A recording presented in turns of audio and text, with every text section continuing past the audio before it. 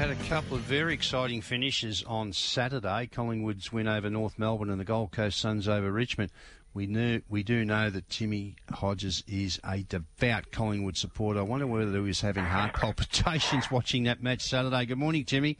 Good morning, Jared. Morning, Paul. Yeah, that was an afternoon on Saturday for sure, being a Collingwood supporter. But I think it's a sign of a really good team, which is probably not what we expected from Collingwood. That they're in a rebuilding phase, but they continue to defy expectations, and to get out of that on Saturday with 4 points was enormous for them and for their chances of making September and getting up as high as they possibly can. Yeah, so a really mature performance. That was they were a mess really through that game. They were in an unwinnable position and still somehow found a way to win. So yeah, horrible for North Melbourne, but enormous for the Magpies. But what a weekend of upsets, of results we never expected, and I think it's really breathed new life into what we've got to look forward to over the next 2.5 months.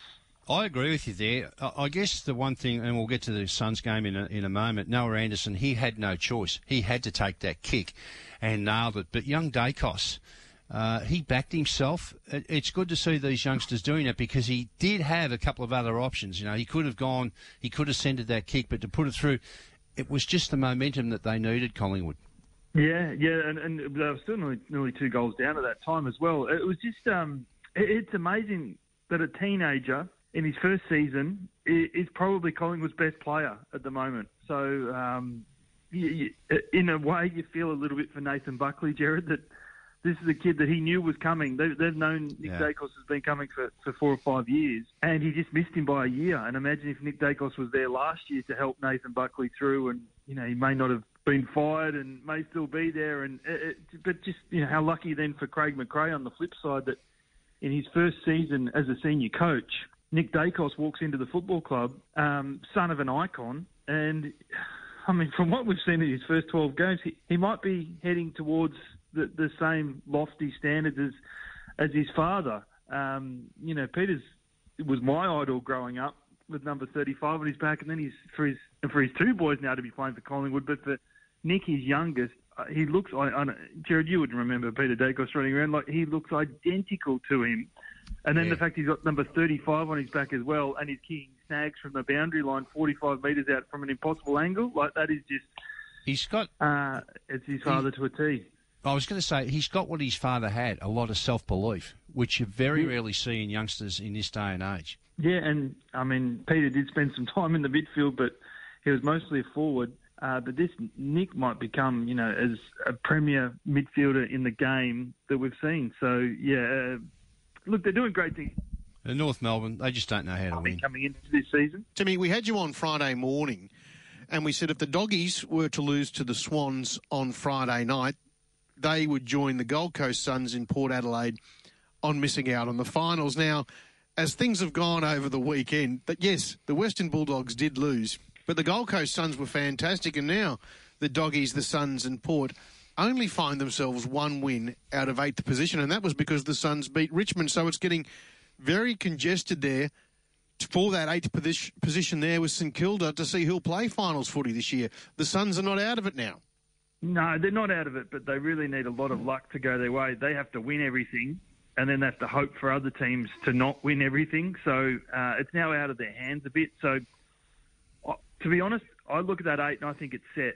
I would be surprised if it changed, but we've been surprised all season long with everything that's happened in AFL, so it still could change. So, yeah, the best thing they can do is just keep on winning. For Gold Coast, what the morale that would be in that football club today would be enormous after what happened in that final term. Like, that was an unwinnable position. Like, it's like Collingwood. It was an amazing day of football on Saturday just to watch one game into the next, and it was awesome. What a great moment for that footy club, for Noah Anderson to live through, for the sellout crowd at Metricon. Like, it was the place was rocking. It looked fantastic on TV.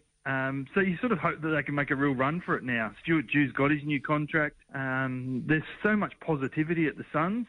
So, yeah, I hope they can still winning and keep knocking on the door, and maybe they can.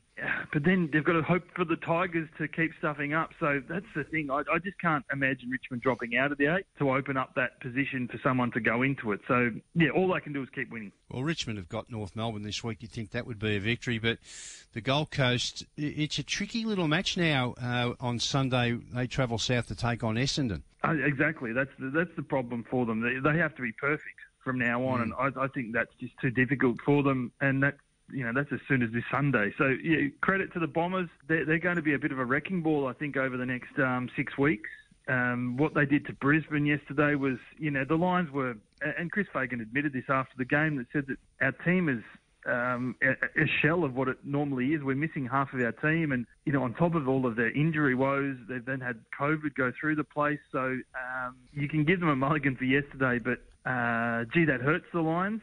But credit to Essendon for going up there for playing the best game they've played all year and getting the 4 points. Good for them. Timmy, we currently see Freo sitting in 3rd place, Carlton in 5th, and Collingwood in 6th. Who of those 3 have been the biggest surprise? Because I think a lot of fans wouldn't have had any of those 3 in the 8 at the start of the season. Well, I think Fremantle has been terrific, and I reckon it's their time to jump up. So I would have. That's no great surprise for me. I think Carlton has probably exceeded expectations in Michael Voss's first year, and we've probably spoken enough about Collingwood, but they've been an absolute surprise. But I think Fremantle, I have them in the top bracket, to be perfectly honest, guys, with what they've got at their disposal, with the fact that Nat Fyfe has only played a handful of games and he's only going to get better with each game, and by September he should be absolutely cherry ripe. This is a guy who's won 2 Brownlow medals. I've got the Dockers, especially if they could jump into the top 2, would be enormous, because then they get home finals in week 1, and if they win that in week 3 to get them to a grand final, I think the Dockers can make a serious play for grand final day, and if you can make it, then why can't you win it? So yeah, the Dockers for mine probably the not the biggest surprise, but the biggest statement, because I think they can go a hell of a long way with what Justin Longmuir is doing this season, and the fact that most of their team are having absolute breakout seasons. Andrew Brayshaw is becoming perhaps, he's putting together a Brownlow medal winning year, the form he's in, and continues to rack up possessions at will. So, he's playing the role that Fyfe normally plays. So, yeah, I think the Dockers are probably wowing everyone with what they're doing. It's certainly opened up.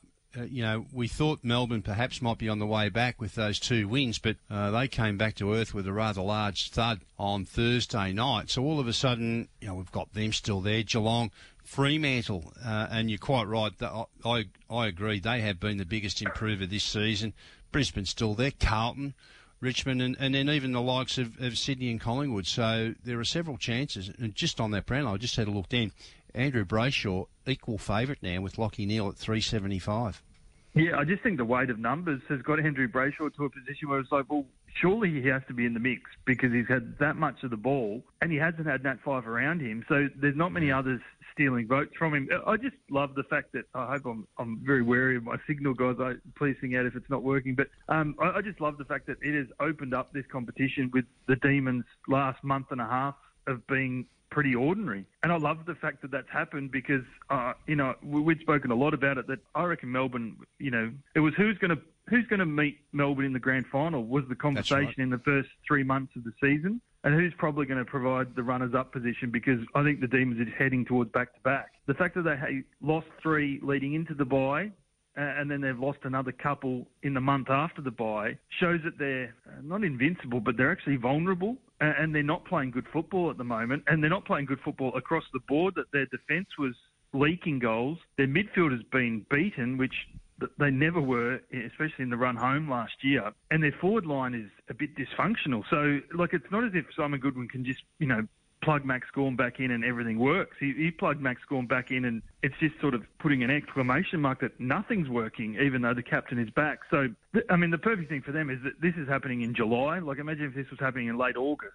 They wouldn't be able to fix it. And Matthew Lloyd was really strong on that yesterday on Channel 9 on the Footy Show, saying that there's no way they could win the premiership if this was happening in September, because they've got so many problems. The fact that it is only July, they can they can easily fix them, and I still have them as my favourites for the premiership. But you can make a case for Geelong, absolutely. From what I saw last Thursday, I was down there, and the Cats, with the weapons they have, and with Jeremy Cameron and Tom Hawkins in their forward line, I mean, they can win a premiership easily, and this might be Chris Scott's best ever team in Geelong. I've already made the case for Fremantle. I think Carlton, with what we saw last night with Harry McKay and Charlie Curnow up forward, they are absolutely potent. So, yeah, I think it's great for the competition. It's alive, and, why can't 5, 6, 7 teams be seriously, even Richmond, who are in 8th, who are just hanging on, think that if we get at our best and we have a great couple of games in September, we can make the run for a very unlikely flag. Timmy, Monday night, who's in the coach's box tonight for you at AFL 360? We've got one winner and one loser. So Sam Mitchell, the Hawks were so good yesterday, got the win, and he's joined by GWS Giants interim coach Mark McVeigh. So Sam Mitchell and Mark McVeigh. And tragically, guys, we were supposed to have Paul Deere at the desk this Wednesday. So this coming Sunday was the big Paul Deere pancreatic cancer fundraising game, and I was shell-shocked. On Saturday morning when I woke up and realised that he'd passed. So yeah, just horrible news for the Hawks, and I think Sam Mitchell will be pretty emotional tonight with what that club's lived through, with Ray Gunston passing during the week, and then Paul Deere, the premiership star, the former Norm Smith medalist, passing on the weekend. Yeah, it's been a tough week for the Hawks, and gee, was a good player, Paul Deere.